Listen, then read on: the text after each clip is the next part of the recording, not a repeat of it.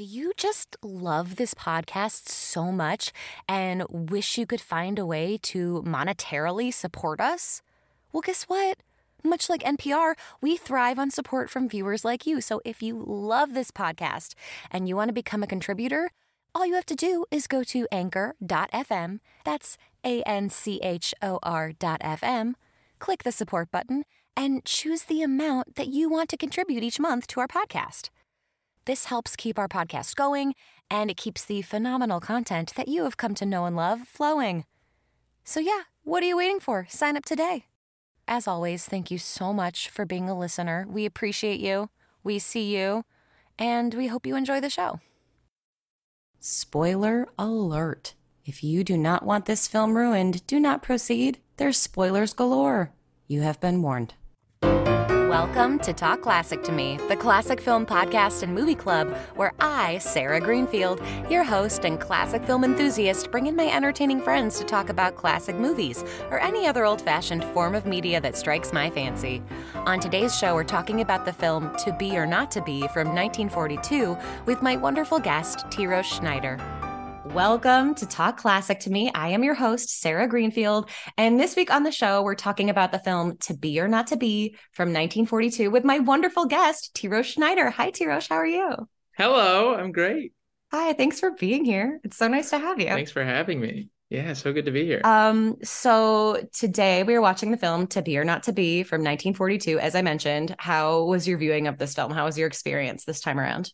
This was my first time seeing it, and I'd seen the Mel Brooks remake before, but I'd never seen the original, so I watched it with my parents when I was home for Passover, which was a perfect viewing, and it was phenomenal. It just kind of blew my mind, and I have lots of thoughts I can't wait to talk about. Fabulous. I can't wait to talk about it, especially since I have not seen the Mel Brooks remake and didn't know that it existed until after I had seen the original, and people were confused when I would tell them about the movie that I had seen. They'd be like, oh yeah, that Mel Brooks movie. And I was like, there's a Mel Brooks movie? What? No, there's one earlier than that. So yeah, I'm so old school that I only knew about the 1942 one and did not know about the Mel Brooks one. Honestly, you don't necessarily need to know the Mel Brooks one, but it is fascinating. And I watched it the next night with my parents. Oh. So lots of thoughts on both. We're going to get into that. That's like one of my questions for you is how does it stack up and what are the differences and all of that?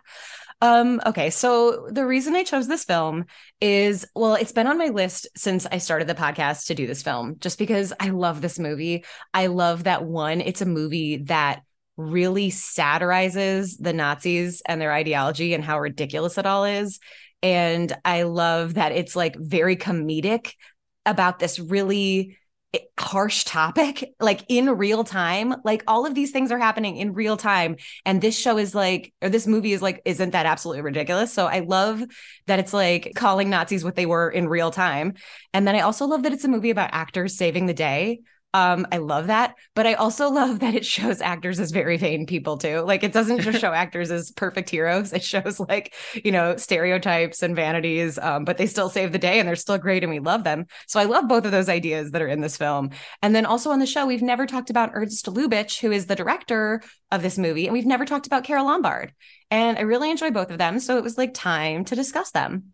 So those are the reasons I chose this film. And I chose you to watch it with me, obviously, because you are an actor and because you are Jewish and you will appreciate both complexities that are involved in this film.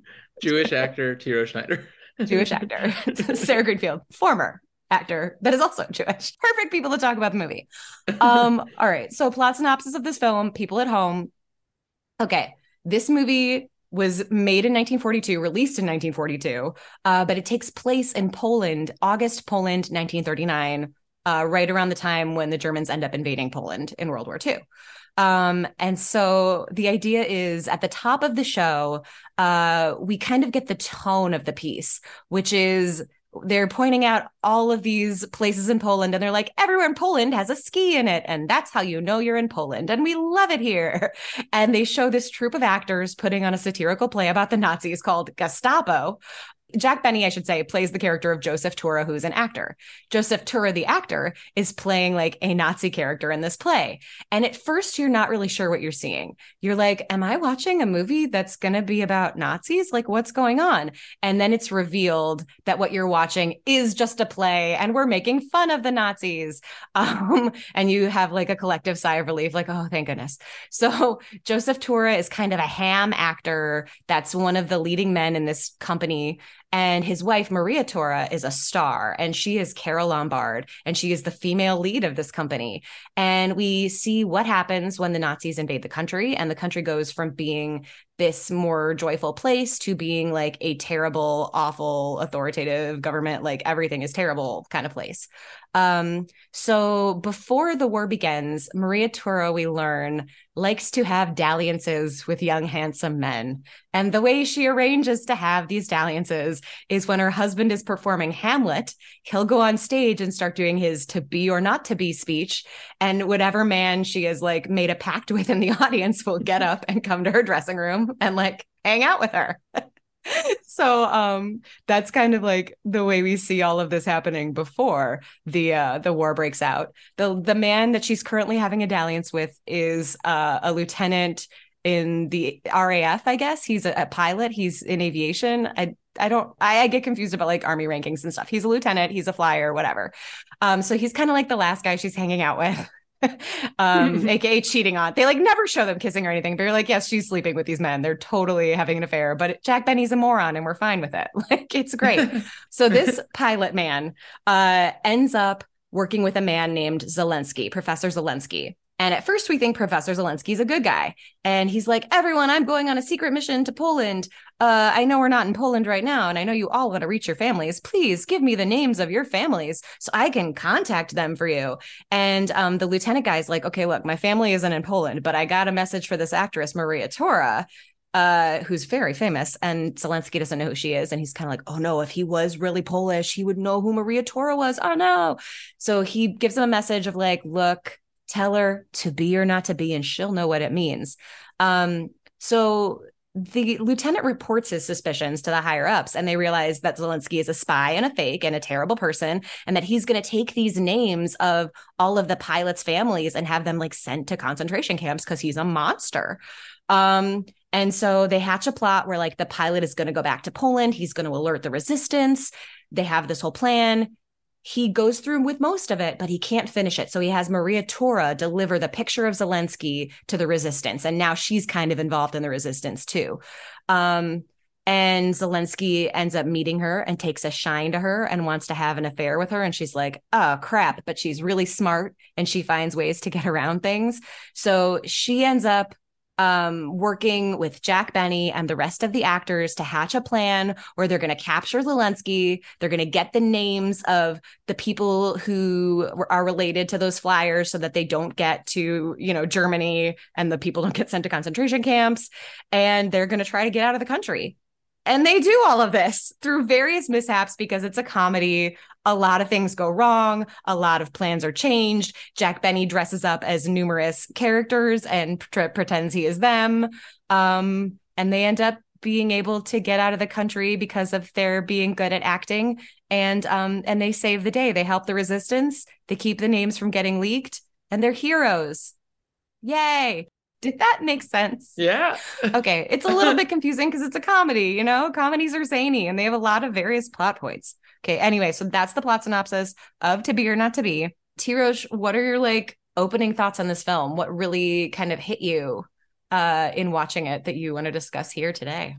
Yeah, I mean, it is funny hearing you describe the plot because it is zany and it's such a farce. And yeah, Lubitsch was the farce guy, like sort of. He was.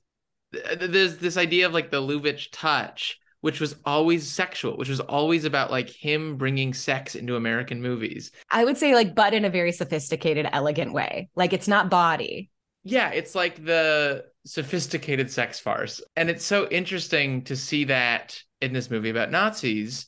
And I think it's so incredible that it is very much like a comedy first, and he'll go for any joke he can. And it's so funny. And yet I don't think it undermines the reality of what's happening or the depth of these like powerful, painful moments. Though, and maybe I'm getting ahead of myself, but I was reading about all the reviews of it at the time, and that people were like deeply offended by it, and were like, you cannot make a comedy about Nazis. I read that too. Like the reception at the time, people were kind of shocked by this, because the Nazis are doing atrocious things, and here we're like joking about that, even if we're making them look like fools. But I think also in hindsight, I appreciate this movie so much because it really calls out what the Nazis are doing and how terrible it is and how monstrous it is. Like there's a line in there that Zelensky says when he's hitting on Carole Lombard where he's like, does this look like the face of a monster? And I'm like, yes, that is the face of a monster. So I just love the foresight of it all, that everything that they say about the Nazis is true and holds up. And so the fact that we don't just have movies like Schindler's List about the Holocaust, but that we have these comedies that really make fun of and mock the Nazis in real time, to me is huge. But yes, you're right. The reception was rough. And I read that Jack Benny's father walked out of the film because he was so offended that his son was wearing a Nazi uniform and saying language like, I really hate saying this to people at home, like Heil Hitler, which they say so much in the film, kind of like they do in Jojo Rabbit, that film, as like, oh, it's over the top. It's like a joke. They say it so much. Like they can't, it's something that they can't stop saying to each other. And so, yeah, his dad walked out originally, and then he had a conversation with his dad about it and was like, no, you really need to stick around and see the rest of the film. And his dad ended up seeing it 46 times in theaters because he loved it so much. So yeah, I get the initial shock, and I bet it's not like anything else of the time that I can think of. There's nothing else that is this satirical. The closest thing I can think of is The Great Dictator. And I was reading about how Chaplin later said, if I had known the reality of the concentration camps, I wouldn't have made The Great Dictator. Or it actually might be, I couldn't have made The Great Dictator. I couldn't have found the comedy in it. I could talk about just how much I love this movie and how brilliant so much of the comedy is. But I think this like lingering thought that I'm sitting with is, what is the purpose of satire? And is it helpful, or is it harmful, or is it innocuous? Like, I don't know. I thought throughout the whole movie, I thought a lot about sort of comedians joking about Trump, and watching this in hindsight, it feels radical and it feels unbelievable. And like you said, it feels equally, if not more powerful than a lot of really dramatic Nazi movies, because it gets to sort of a humanity. Even having these imperfect protagonists who beat the Nazis, it's like you have this happy ending. But I love that Joseph Tura is like this pompous asshole who's hilarious, and how the Nazi fighters are very much people who are flawed. And the phrase I always think about is like the antidote to dehumanizing is humanizing. And I think it's what art has the power to do, is that when we're humanizing people, we're inevitably fighting an ideology of dehumanization. And this film is still very clear about like the greater right and the greater wrong, right? Mm-hmm. Like, you're right. We can see these human aspects to all these characters. Like when we're looking at Colonel Earhart, concentration camp Earhart, and you're like, oh boy, what a nickname. Oh, and he's so proud of that nickname. But the joke of him being this kind of boss that always either wants to take credit for ideas that weren't his or blames the person directly below him when the ideas go wrong. We've seen that person. Everyone knows that terrible, obnoxious boss or person. So he is a human in that way. But then it's still very, very clear that what the Nazis believe is absolutely insane and absolutely wrong, and that nobody else might be perfect, but what they believe is not. There's never a time when we're worried that Carole Lombard will become a Nazi, even though they're trying to indoctrinate her, right? We're never worried for her because she knows the difference between right and wrong. Like maybe she cheats on her husband, whatever. There's a greater right and wrong that has to deal with humanity. And it's very clear who is on what side and what side is correct and what side is not correct. And the Nazis are not correct. That's so insightful that Lubitsch, I think he apparently said that he likes setting his sex comedies in Europe because Americans were more comfortable with Europeans doing, like, having affairs and things because they weren't Americans committing immorality. But that he was like, no. The affairs, that's not wrong. That's not immorality. Nazism, that's immorality. That it was actually a much clearer idea of what's ethical and what's not. And I'm realizing now I very much stole verbiage of Ernst Lubitsch's because I read a quote earlier. And then I'm like, oh, when I said why I chose this movie, I basically just ripped off his quote. But he has this really great quote that says, "What I have satirized in this picture are the Nazis and their ridiculous ideology. I have also satirized the attitude of actors who always remain actors, regardless of how dangerous the situation might be." I love that juxtaposition of like, yes, I am 100% satirizing Nazis, but I'm also satirizing actors. I think that's what gives this film a really nice balance. The Jack Benny character in particular, I mean, he cannot help himself. He is in incredibly dangerous situations. And no matter the situation, he's like, this great actor, Joseph Tura, you've heard of him, no? Like, he can't help but promote himself. He can't help but, like, again, he's talking to a Nazi that could murder him. And when the Nazi is giving him information about his wife being, like, having infidelities, he cannot control his temper. He cannot control himself in very basic ways that would reflect the situation because of his vanity, because of his pompousness. He cares so much about what people think of him and his performances. And he's always working that into whatever situation he's in. And I love that. And I think that's really funny.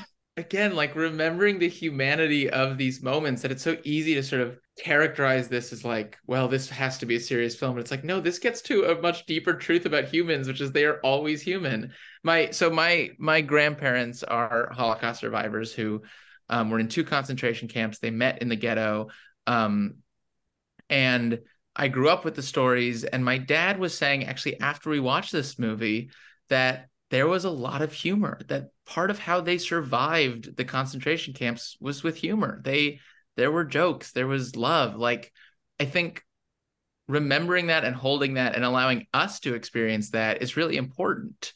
There's a story I always think about. There's 2 stories. One is there was a Nazi who essentially saved my grandparents' life many times. And it wasn't because he was Schindler, and it wasn't because he helped them and saved them and knew that Jews were people. It's that he liked my grandfather because he was a good mechanic. He just liked him. And so there were lots of times where someone would go to shoot my grandfather and he'd be like, stop it. No, if anyone shoots him, it's me.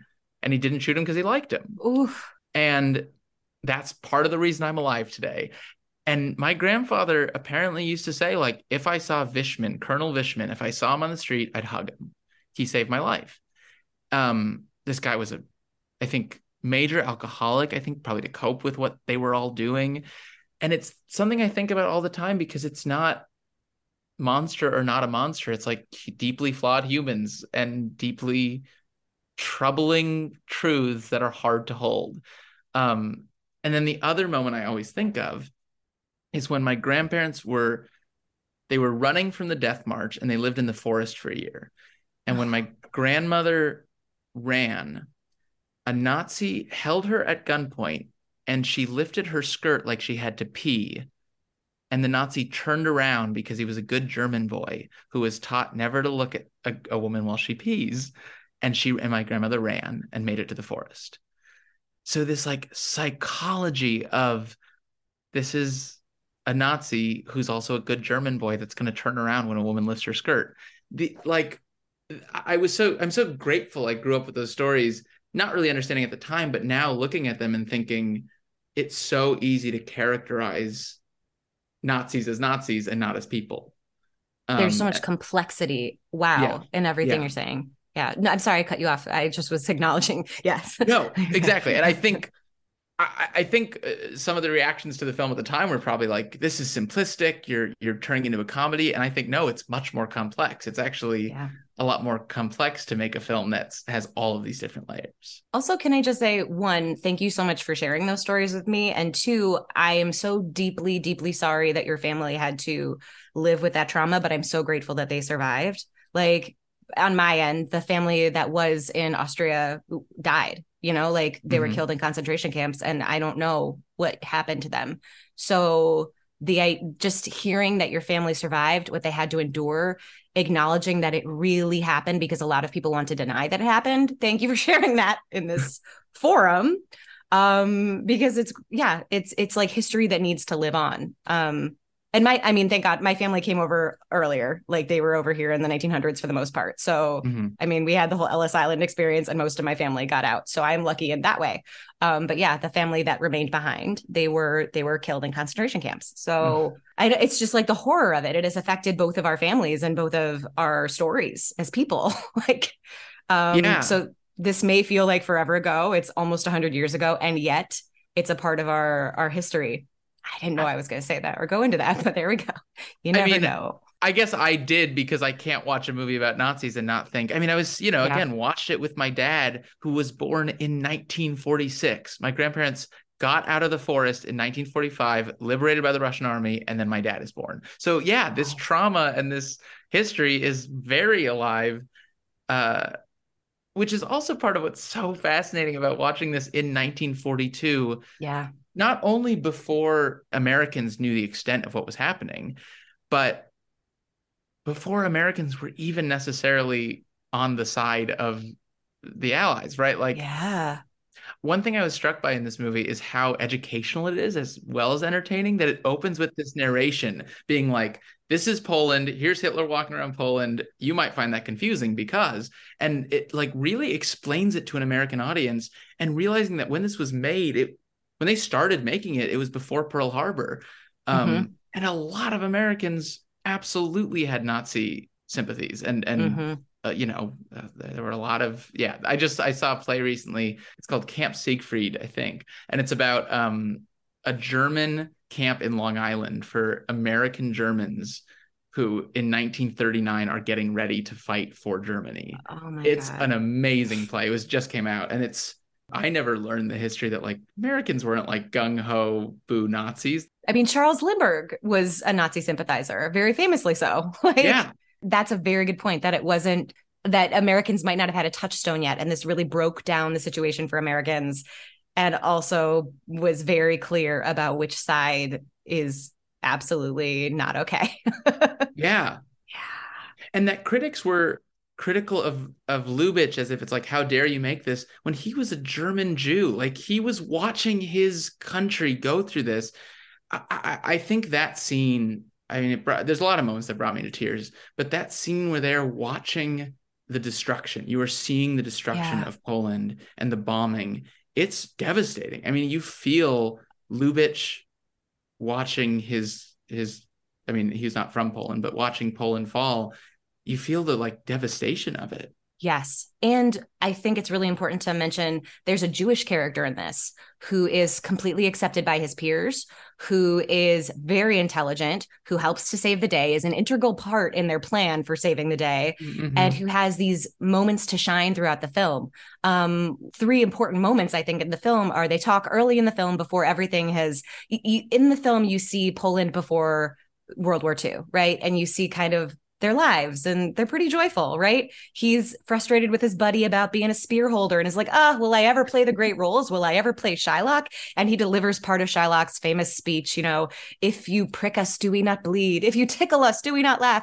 And it's fun and it's, jokey. And then we see the bombing happen and the same stores that we saw in the beginning where they're joking about like every store starts with a ski. Here's what the stores are. Here's what's fun. We see all those storefronts be bombed.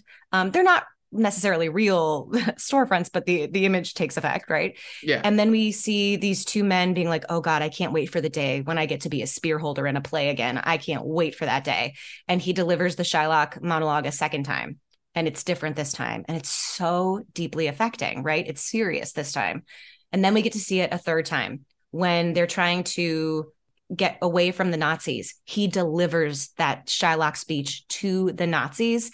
And I think to the people at home, to the Mm-hmm. people watching in a theater in America, he is delivering this speech. If you poison us, do we not die? Like, look at the humanity of me. I am a Jewish person. I do not deserve to die for being a Jewish person. So to me, each of those moments is so significant. And I think only like a German Jewish director would have thought to put them in. He's not, the Jewish character is not the butt of any joke. He's in on the joke. And I don't know, I think it's so beautifully done. There's even a line that caters to Jewish people that only Jewish people might get. I marked it down because I loved it so much. early in the movie. They've just done the play and they're like leaving from their rehearsal. And the Jewish character says to another character, "What you are, I wouldn't eat." And that character says, "How dare you call me a ham?" And it's so quick and it's so smart. And it's like, yeah, the Jewish character is understood by his peers, accepted by his peers. I don't know. I loved all of that. So I wanted to really shout that out. And I also want to mention that that character is called Greenberg, and the actor that played him is Felix Bressart, and he appears in several of Lubitsch's films. And he's always a sympathetic character, and I always am happy when I see him. He just seems like a welcome presence anytime he's there on screen. So, oh, absolutely. Yeah, big Felix Broussard shout out. He's yeah. so good. I also think he's also German, and he's the only character with a German accent, right? Yes. Great point. All of the characters have American accents. Well, some are British, right? I don't remember now. Yeah, there's people in English. Yeah. I think the English ones are British. Yeah. But yeah, that he's the only character with a German accent, so that when he delivers that speech, it is not just coming from him, it's coming from Lubitsch. It's coming from the people in Europe. That to me was, yeah, I mean, everything you said brings tears to my eyes, even thinking about it again. It's such a stunning moment.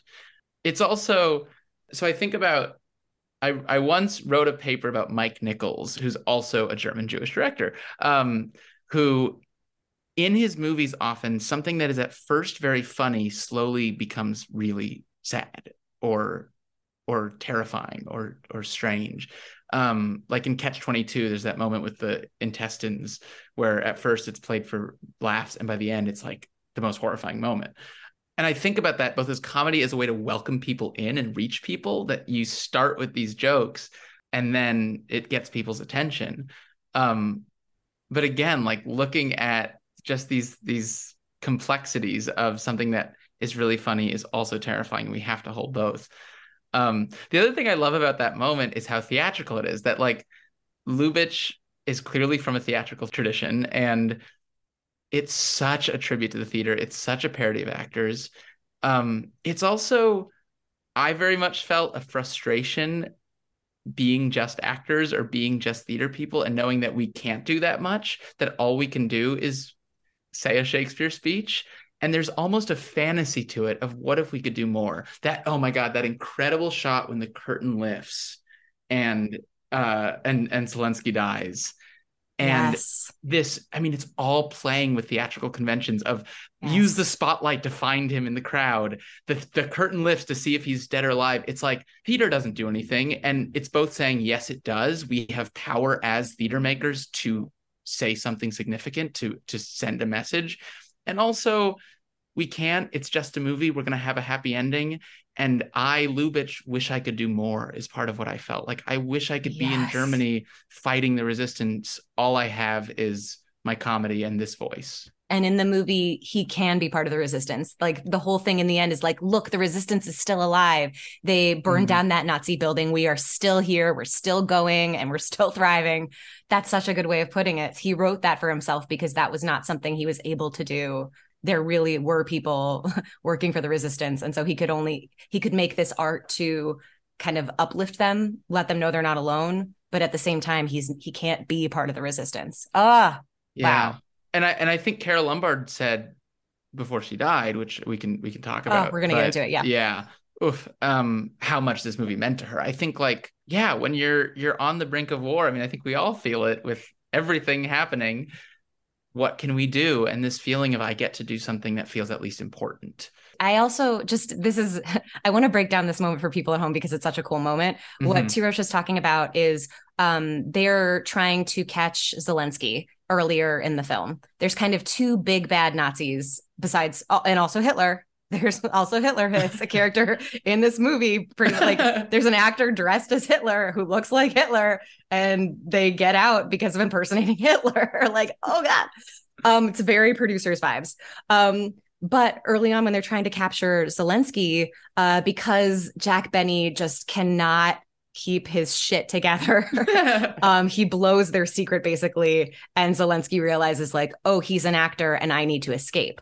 So he tries to escape, and they all work as a team, the actors and the flight guy, the aviator that's there. And so T. Roche broke it down beautifully. Like when they're looking for him as he's running amok in the theater, he's crawling underneath the seats. So each person takes an aisle and they're walking up the aisles to try to find him. There's one guy in the lighting booth that's running a spotlight. The director is directing. He's going, okay, you go over there, lift the curtain. And that's when we hear the shot. That's when we're like, oh no, who was shot? Which person was shot? Was it Zelensky? It was. They try to hide him in a prop box. It doesn't work. Spoiler alert.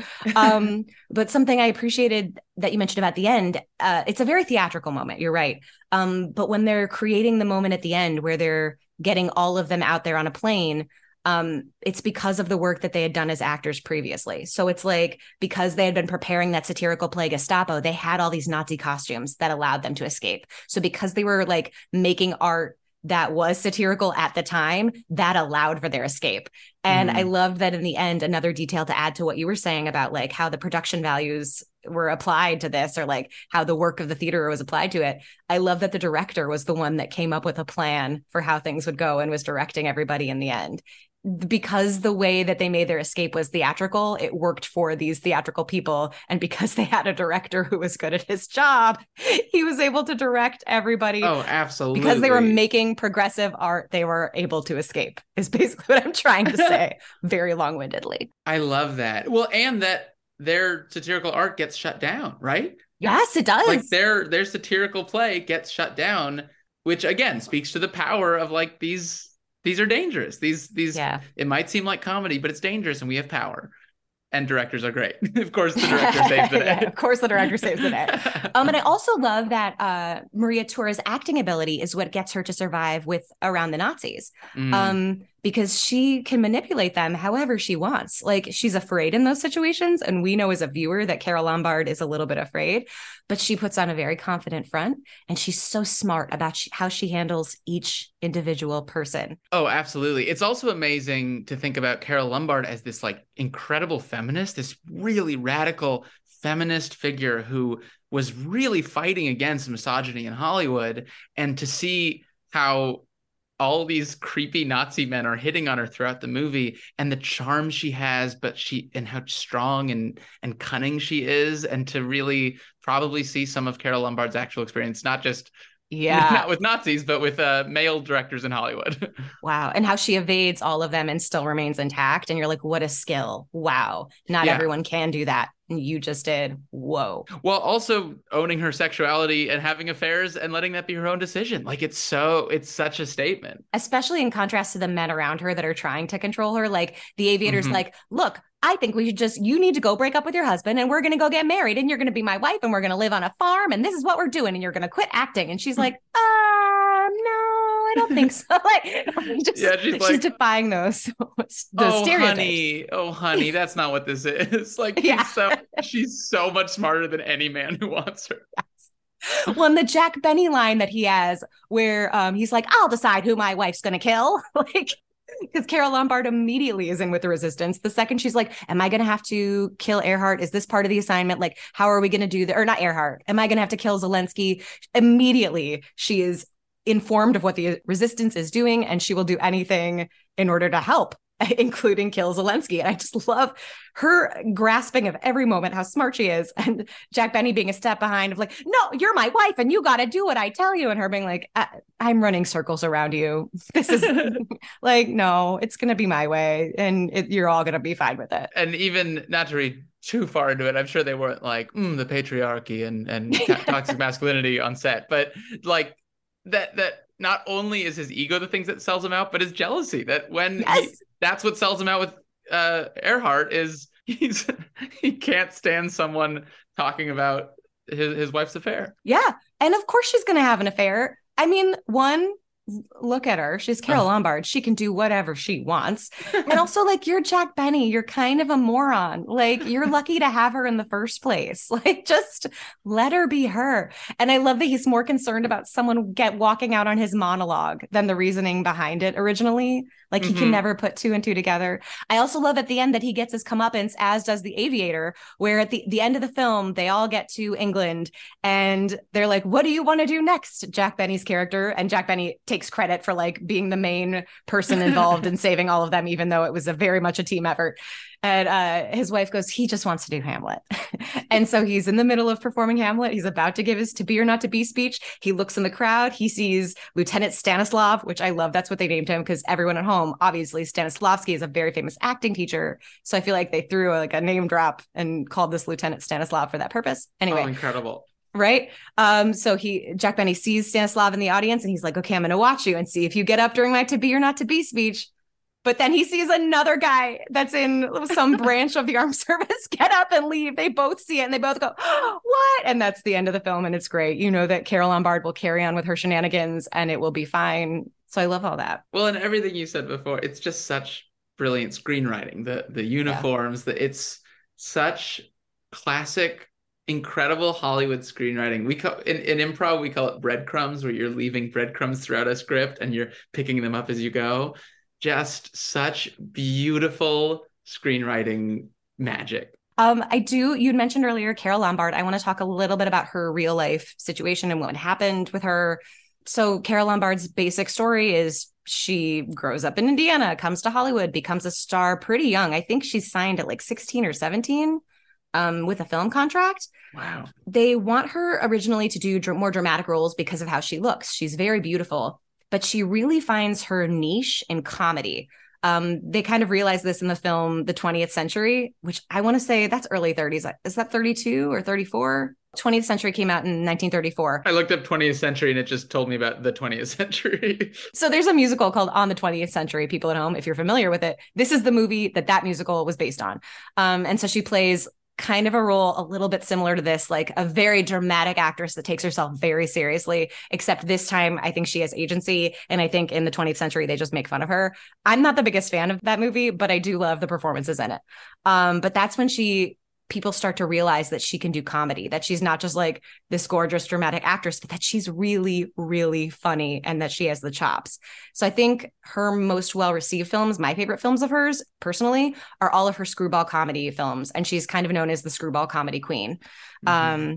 So she's in films like Nothing Sacred. She's in My Man Godfrey, very famously, Mr. and Mrs. Smith, and some dramas she made with some leading men like Cary Grant and Jimmy Stewart were Made for Each Other and In Name Only. So you can check all of those out to see more of her.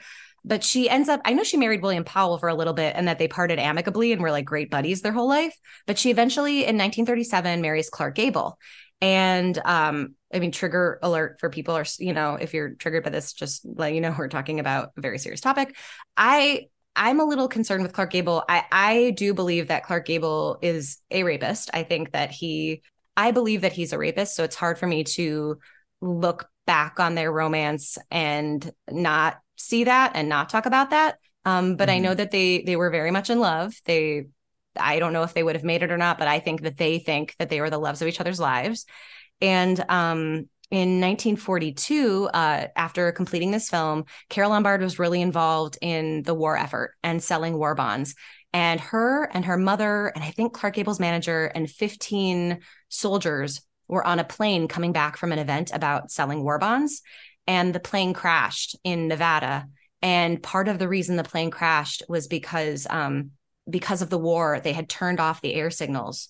So the people in the plane couldn't communicate outside of the airspace. And so they didn't know that there was a mountain coming up ahead in advance. And they ended up crashing into this mountain. And it's incredibly tragic. She dies at 33.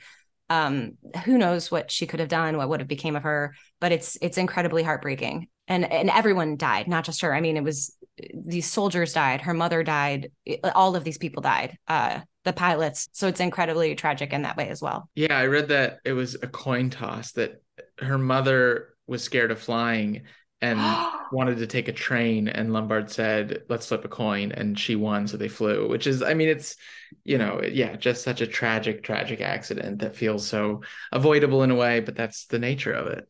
Every time I take a plane, I'm scared if I'm like late for it, because I always think about if I'm like, it's the sliding doors principle of like, what if I miss it and then it goes down? Or what if I just make it and then it goes down? Yeah. I hope you all at home think about that. Well, It's fine. The odds are very good for flying. It's very unlikely to be harmed in a plane crash. Just for people at home, just want to put that out there.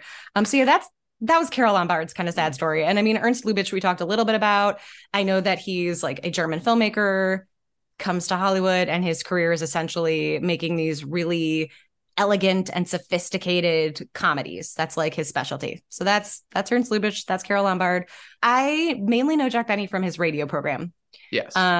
Which is also hard to listen to because he has like a racist depiction of a Black character who is his manservant named Rochester. So like that's a little bit challenging to listen to. But he was a very famous comedian in like the 30s and 40s. And not much of an actor. Like I think he had had a successful movie before this, but still had trouble getting work as an actor, or no one really wanted to cast him in a leading role. And Lubitsch wrote this specifically for him, or with him in mind. You're so right. Wait, that's a great story too. Actually, so what T. Roach just said is totally true. Ernst Lubitsch specifically wrote this part for Jack Benny, and I can't imagine anyone else playing it. But then he wrote the female lead with Miriam Hopkins in mind. And Miriam Hopkins was an actress that he'd worked with previously. And she had kind of fallen out of favor. He was writing this as a comeback role for her, but her and Jack Benny didn't get along. So she ended up being out, and Carol Lombard really wanted this role because she had never worked with Ernst Lubitsch and really wanted to. So she campaigned for it and he picked her. And then after all of this was done, Carol Lombard had worked with every single major movie studio because this was a United Artists picture. So I think that's really cool that this was another achievement for Carol Lombard in that after the making of this, she had worked with every single studio. Wow. So yeah, all of that's exciting. But yeah, I don't really know much about Jack Benny. He was married to a woman named Sadie who played this woman Mary on his show. She was a regular on his comedy show. They called her Mary Livingston, even though in real life she was his wife Sadie, and she made fun of him all the time on the show. His basic shtick was that he is pompous and cheap, and everyone makes fun of him all the time. And so I do like that aspect of his humor. He really does not take himself seriously. The person that he played in this film was kind of like his radio persona. Yeah, it's funny that he's not a good actor, that like that they cast as the great actor Joseph Tura. They cast a comedian who's barely trying. I mean, is to be or not to be is like he's not even so acting. It's so bad, which I find it very funny, slowly transitioning to the Mel Brooks remake, that like I wonder what a remake of this movie would be like with like a great Shakespearean actor in the lead role, but that it's Mel Brooks. It's like comedians just want to play this part, which I guess it in some ways, I don't know if this was a conscious decision, but it doesn't matter because what you said, the Felix Bressart Shylock speech is the moment that Shakespeare matters. That's who gets the real speech. It's also, I think, he is really poking fun at actors and how the leads are always pompous jerks who are not necessarily the best actors, and the spear holders are much better actors. Oh, and how the spear holders they are conscious of the fact that like, we're just spear holders. We want to say lines. Like the great moment in the beginning when one of the men who is one of the spear holders in the satire they're doing called Gestapo, he's the one that's like playing Hitler, that is the Hitler lookalike.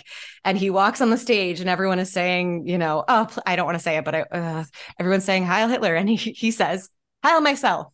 And you're like, oh, this is the first time someone made that joke on film. Like Mel Brooks would famously make it later, but like the spear holder saying this line, he just wants to say something. And the director stops the play and he goes, that's not your line. This isn't supposed to be funny. And the actor's like, yeah, but it would kill. Everyone would laugh at this. This is hilarious. I just love those spear holders that are trying so hard to insert themselves in the bigger picture and have a real part and have lines. They want it so badly. They think about ruining Shakespeare to get the laugh when they're like, we should just drop his coffin one night. That would get a great laugh. It'd really liven up Hamlet. It's almost like Lubitsch knew people are going to criticize this for being a comedy, and he's defending comedy. Like he's constantly saying it'll be funny, and that matters. I want to get the laughs. It's also amazing how much Mel Brooks took from this movie. Heil myself, even the line, which apparently every critic points out this line where one of the Nazis says about Joseph Tura, what he did to Shakespeare, we're currently doing to Poland. Oh, yes. All these critics were like, that is the most offensive line of the movie. They were all very, like, they pointed to that line being like, it's not funny for a Nazi to talk flippantly about what they're doing to Poland. And the fact that in the producers, there's a lyric where he says, what he did to Shakespeare, Booth did to Lincoln. Like Mel Brooks stole so much from this. Lubitsch was clearly such an influence. Lubitsch was an influence on all of them. I think Billy Wilder had a plaque over his desk that said, "What would Lubitsch do?" Oh, I love that. Yeah, he was such royalty. And the Mel Brooks one, it's clearly his chance to just pay homage to this film and to how much it influenced him. Were there any positive changes that were made? Yeah, so it's actually pretty one-to-one remake of the movie. I think one critic even criticized it and was like, it's just a colorized version of this film. Why would you even make it? It's so funny. It's even more farcical. It's like if this movie's unsubtle at any point, it makes this look like Nickelodeon. Like it's the least subtle movie you've ever seen. It's also delightful to see Mel Brooks and Anne Bancroft together. I think it's really one of the few movies where we get to see them as a couple and they're so madly in love. It's worth it just for them. What's really interesting, it was made in 1986, I think. 83. There is a gay character added. And at first, so it's an actor named James Hawk, I think. I don't know how you say it. James Hake.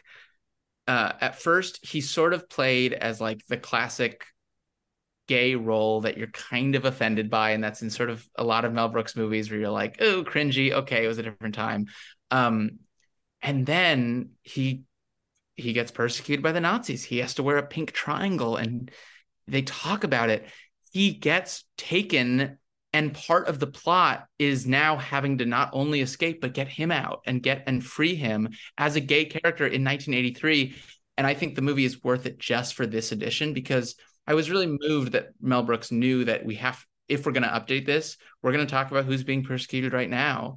And all of that is factually true. I mean, the pink triangle and gay people being also oppressed by the Nazis and put in concentration camps is all 100% true. And I don't think it gets spoken about enough, or there's not a lot of awareness around it. So the story is that James Hake was in the closet, I think, for most of his life. And then in the 50s, when in his 50s, he became a drag queen. He was doing a show in West Hollywood. All these famous celebrities started to come see it. Mel Brooks came, went up to him after and said, I'm going to make you a movie star, and put him in the movie, which is so lovely. And there's some really beautiful moments with him.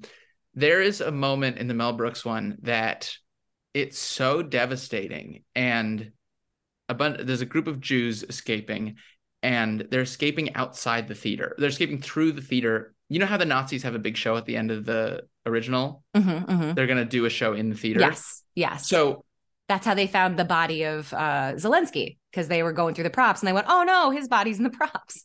In the Mel Brooks one, we get to see that show, and the show becomes how they escape is all these Jews in a clown car, and they're all dressed as clowns.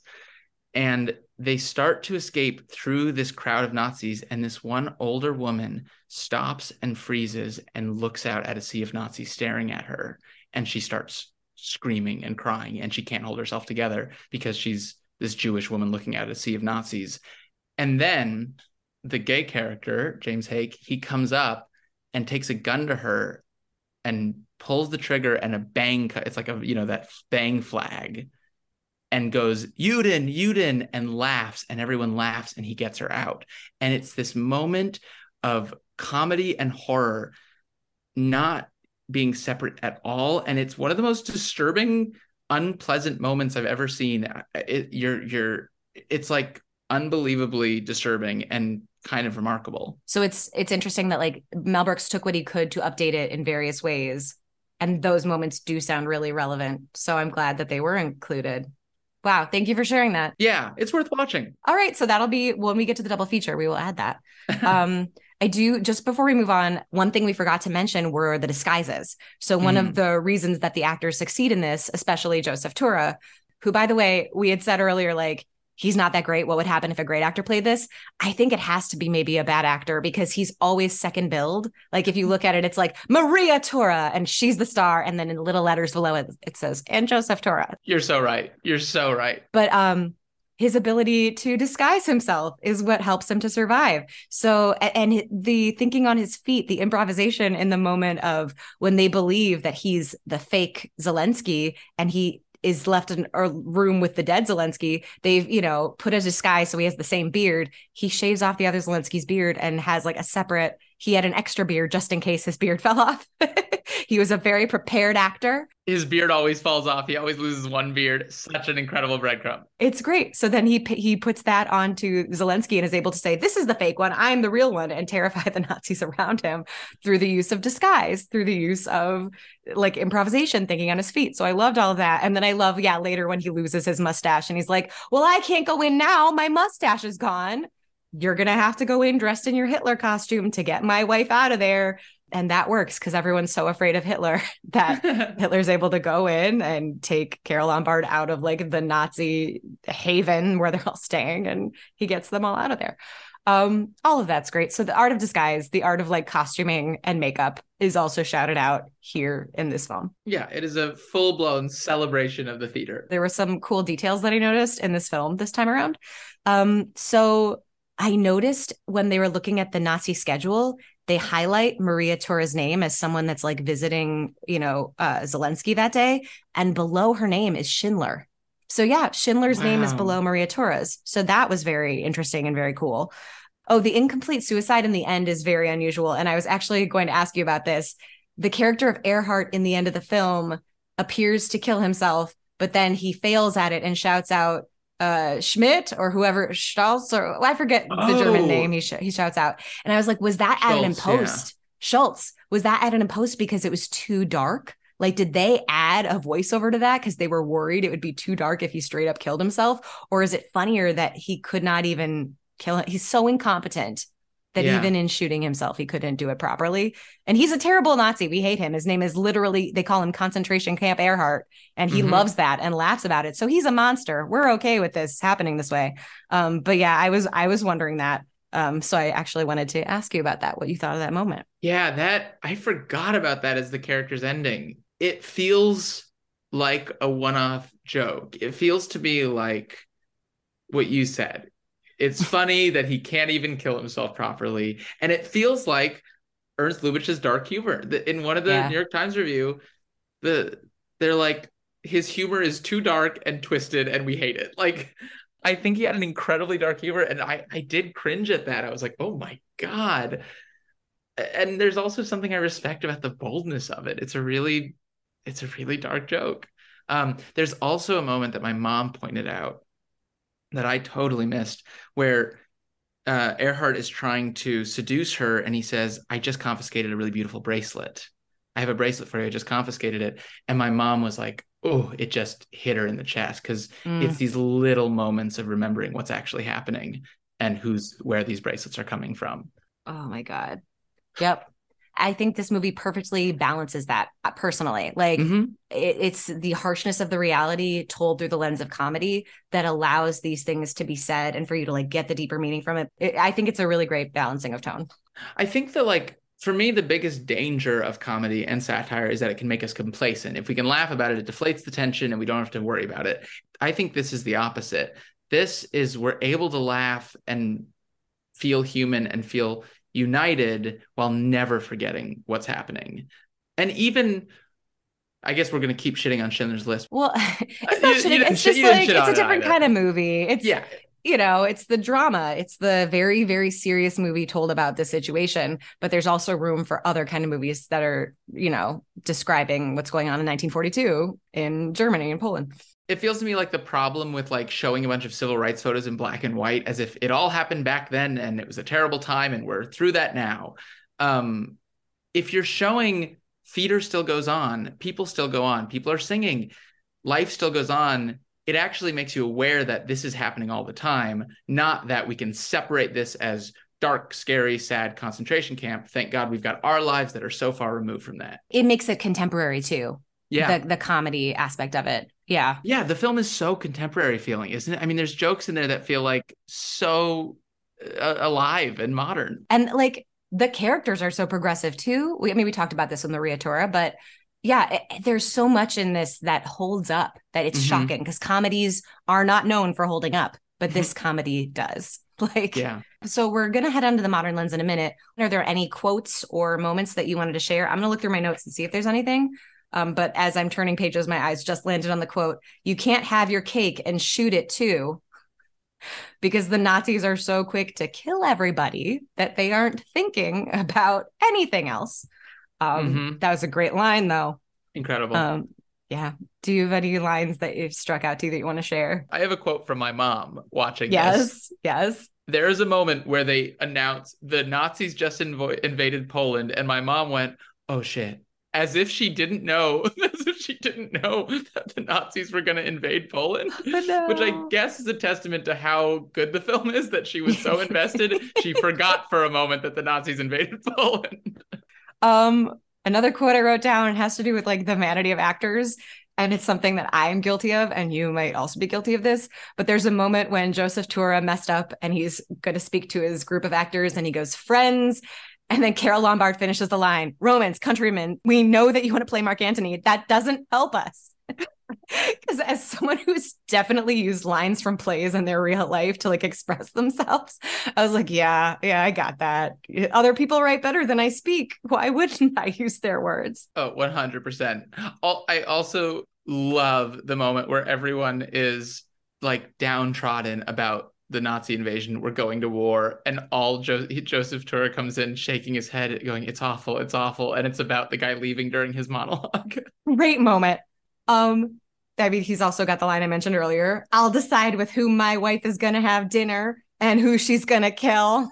And then there's a great like throwaway line that I looked up later because I was like, oh, this is a good line. Let me look it up. I'll stop and look it up. So there's a line where Zelensky is hitting on Carole Lombard. I think that's when Zelensky is. It might be Earhart. And he says, "Shall we drink to Blitzkrieg?" And she says, "I prefer a slow encirclement." So he's like, "I want to drink to like this big explosion, to us winning the war, and she's saying like, describing how she's manipulating him. Like, "No, I prefer a slow encirclement." So it can be like a double entendre of like, "No, I want you to seduce me slowly," is what it could mean. But in her case, she's saying, "No, I'm going to encircle you slowly. And that's how I'm going to win this." I just love all of the meaning in those two lines that they trip over so quickly.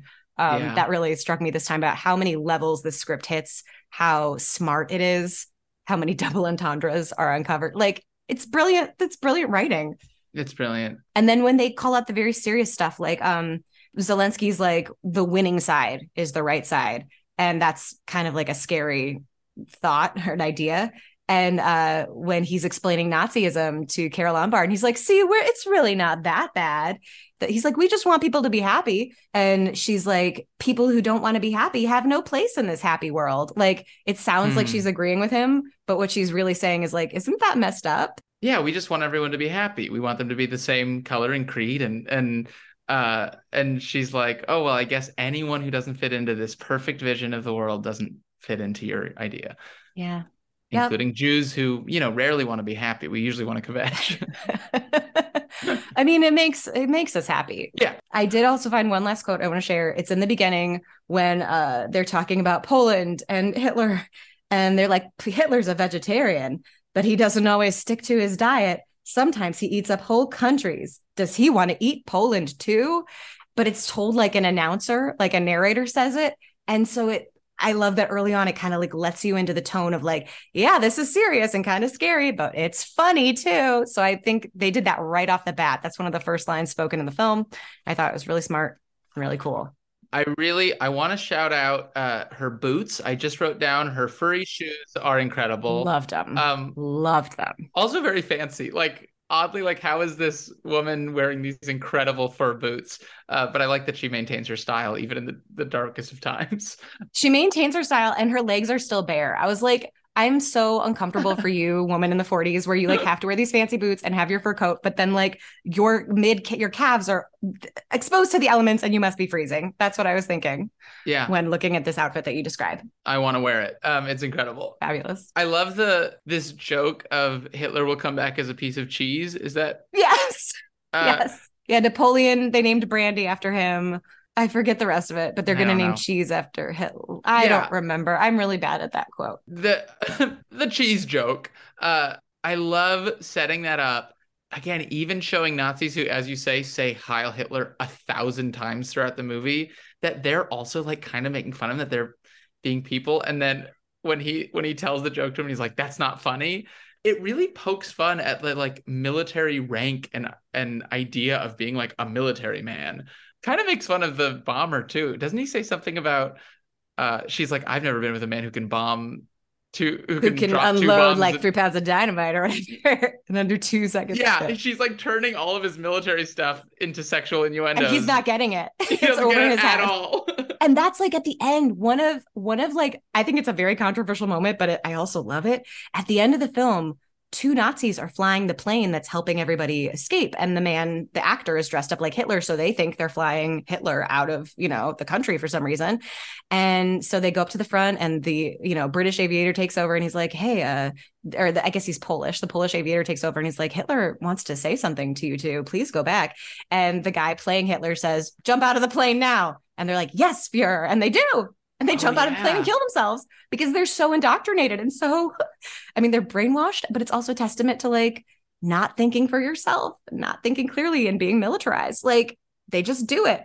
And then he looks and he goes, they're very obliging. Those two were very obliging. Yeah. It's a big moment. This is a comedy, but that's pretty dark and not untrue all at once. Right. It's like, these are idiotic buffoons, ha ha ha ha. No, this is really what we're fighting. This is the kind of ideology we're fighting, which is so also to compare it to Great Dictator again, because I think it is amazing that these two came out within 2 years of each other. To think about Chaplin's last speech in Great Dictator, which if you haven't heard it is just so remarkable. It's all about, we are humans. Stop following orders blindly. There is a moment early on when they announced that war has broken out. And Carole Lombard's reaction is like, so many people are going to be killed. Oh, this is terrible. Mm-hmm. And I was like, yeah, I think a lot of people don't think that way. So many people are going to be killed. This is terrible. Like that's the logical reaction as opposed to like, yeah, let's get out there and kill everybody so we can be on top. Like that's a very, I just loved her basic human reaction to that of, yeah, that's the correct response. Like, oh no. So many people will be killed. Right. There's no rah-rah military sentiment to this movie. Although there is like rah-rah help the resistance and like stand up for what's right. But it's also like, don't just be a peon. It's complex, just like everything else in this film. Because we're like rooting for the army. Like we want the Allies to win. But at the same time, we're making fun of like the rank and file of like, if the Fuhrer tells you to jump out of a plane, you're jumping out of a plane. Like, Yeah. So. Yeah, completely. All right. Well, we've come to the end of the show, The Modern Lens. It's now the Modern Lens portion of this show. What didn't hold up and what did hold up? I think so many things hold up. So it's, what doesn't hold up, obviously, is there's not many women, not people of color, and the marital expectations that are described for women are kind of rough. But then the film also turns those on its head. And we know that Carole Lombard doesn't need to fit into those expectations. And she also gets top billing. I just want to shout that out. Carole Lombard has top billing in this picture as herself and as Maria Tura. So I was like, that's pretty damn cool. That is pretty damn cool. It's easy for me to look at it and say it's incredibly progressive how much she's sort of resisting all these men coming onto her, and that we're not supposed to be favorably looking at all these men coming onto her. We're like, they're a bunch of creeps. It sort of feels very progressive that it's like, yeah, we hate these creepy men who keep hitting on her. And I don't know, contextualizing it feels very progressive for the time. It doesn't necessarily feel progressive now. I would agree with that. And the satirization is really strong. I mean, I mentioned this earlier, comedy usually doesn't age well, but this does. And I think it's because it has such a clear, strong perspective and is very bold in its choices and is on the right side of history. So like, that's probably what helps. Again, I think the one modern lens I'm thinking through is what does satire look like now, and who is it against, and how can it be used as a powerful tool of resistance? Because I don't know, I thought a lot about late night talk show hosts satirizing. Well, and I think in the past, a lot more people would go to see a movie, right? So you're not in your own bubble of what information you're receiving. That's a good point. A lot of people could see this and they'd be affected and impacted by it. Whereas today, people are watching news and shows that are specific to what they want to hear. So like misinformation spreads like wildfire now because people don't want to hear actual facts. They want to hear things that support what they already believe, conspiracies and things like that. So they will seek them out. Right. So like a lot of the satire that's being made isn't even reaching the people that it's satirizing. And the people that need to know about what's going on aren't even getting this information. So that's what's terrifying to me now. But that's what I think also must have made this more powerful back then, because more people would have been able to see it. I will say, I love comedy and sitcoms as a tool of education and statements. I think Abbott Elementary is doing that right now. The way they are making fun of charter schools, which is not something you expect a sitcom to target. Like, what? They're getting into the intricacies of how charter schools take money away from public schools. I think that's so powerful, and I think they're using comedy as a tool in that way.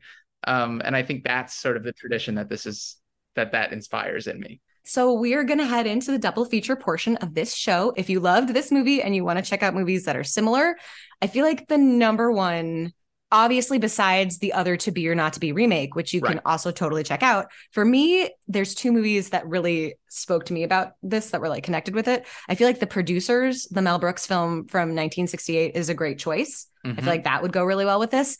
But also there's this movie called All Through the Night. It's a Humphrey Bogart film from the early 40s that's about unlikely heroes taking on the Nazis and winning. So Humphrey Bogart kind of plays like a Damon Runyon, Guys and Dolls-esque gangster figure. He's a gambler and he stumbles upon a ring of Nazis and he's got to take care of them. Like, he's got to make sure they get caught and taken up by the police. They have like an evil Nazi plot to like do something to American ships, and he foils them, and it's great. This was another film that was a comedy that shows how terrible and, you know, like the dictatorship, the authoritarianness of Nazis, it takes that on and says like, no, we've got to fight this. And it's happening in America here. There are Nazis here too. So yeah, I would recommend that film with this as well. I also feel like Jojo Rabbit is a really good film to watch with this. They really did that Heil Hitler joke a lot too, where everybody had to say it to each other once they came into a room, and how ridiculous all of that is. The Great Dictator, as you had mentioned, is another great double feature to go with this. Did you have any double features that you thought would go really well with this film? I do. So I absolutely agree with the ones you said. I think it is interesting to look at the criticisms of Jojo Rabbit and how it holds up in how sentimental it is. I personally love it. I know a lot of people who don't. I think it's an interesting conversation with this movie of like, what does it look like to look back and sentimentalize something versus telling the story while it's happening.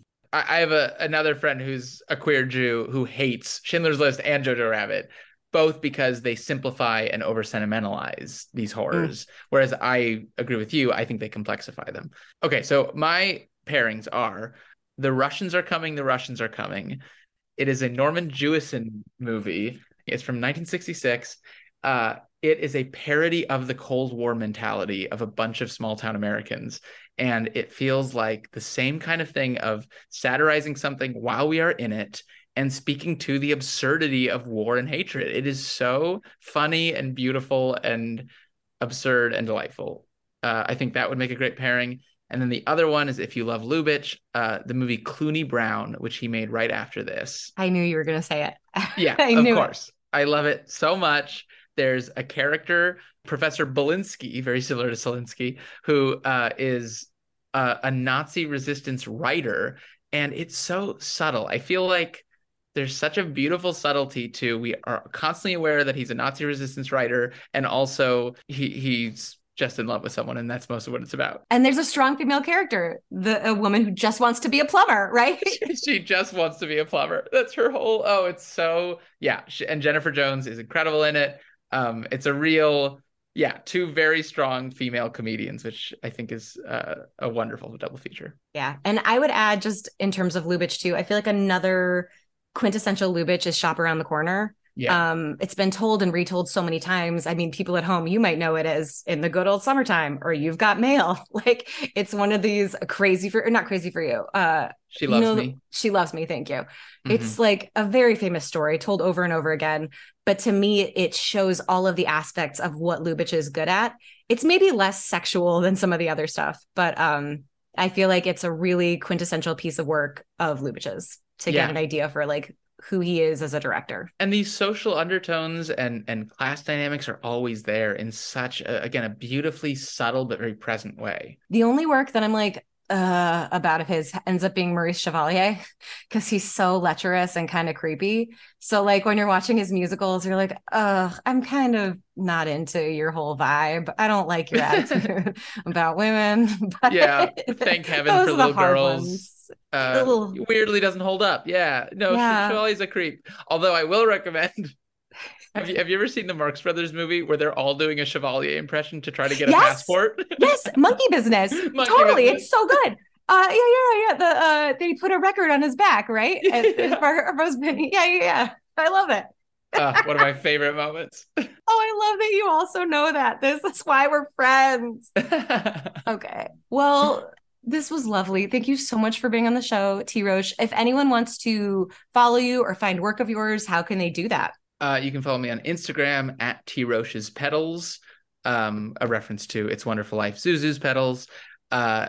Just search my name. I think I'm the only T. Roche Schneider. And you can go to my website, trocheschneider.com. Fabulous. Well, thank you so much for being here. It was such a pleasure to have you on the show. Oh, thank you so much. This is my dream. I want to talk about old movies all the time. And we'll see you all next time on Talk Classic to Me. You have been listening to Talk Classic to Me with Sarah Greenfield. That's me. My guest this week was T. Roche Schneider. They will be featured on our Instagram page. If you enjoyed our show, please introduce a friend and show them how to subscribe, and maybe even find us on Anchor.fm or Spotify for podcasters to become a contributing member. And don't forget to follow us on Instagram at Talk Classic to Me for some awesome content and to find out what's coming up next. Thanks for listening.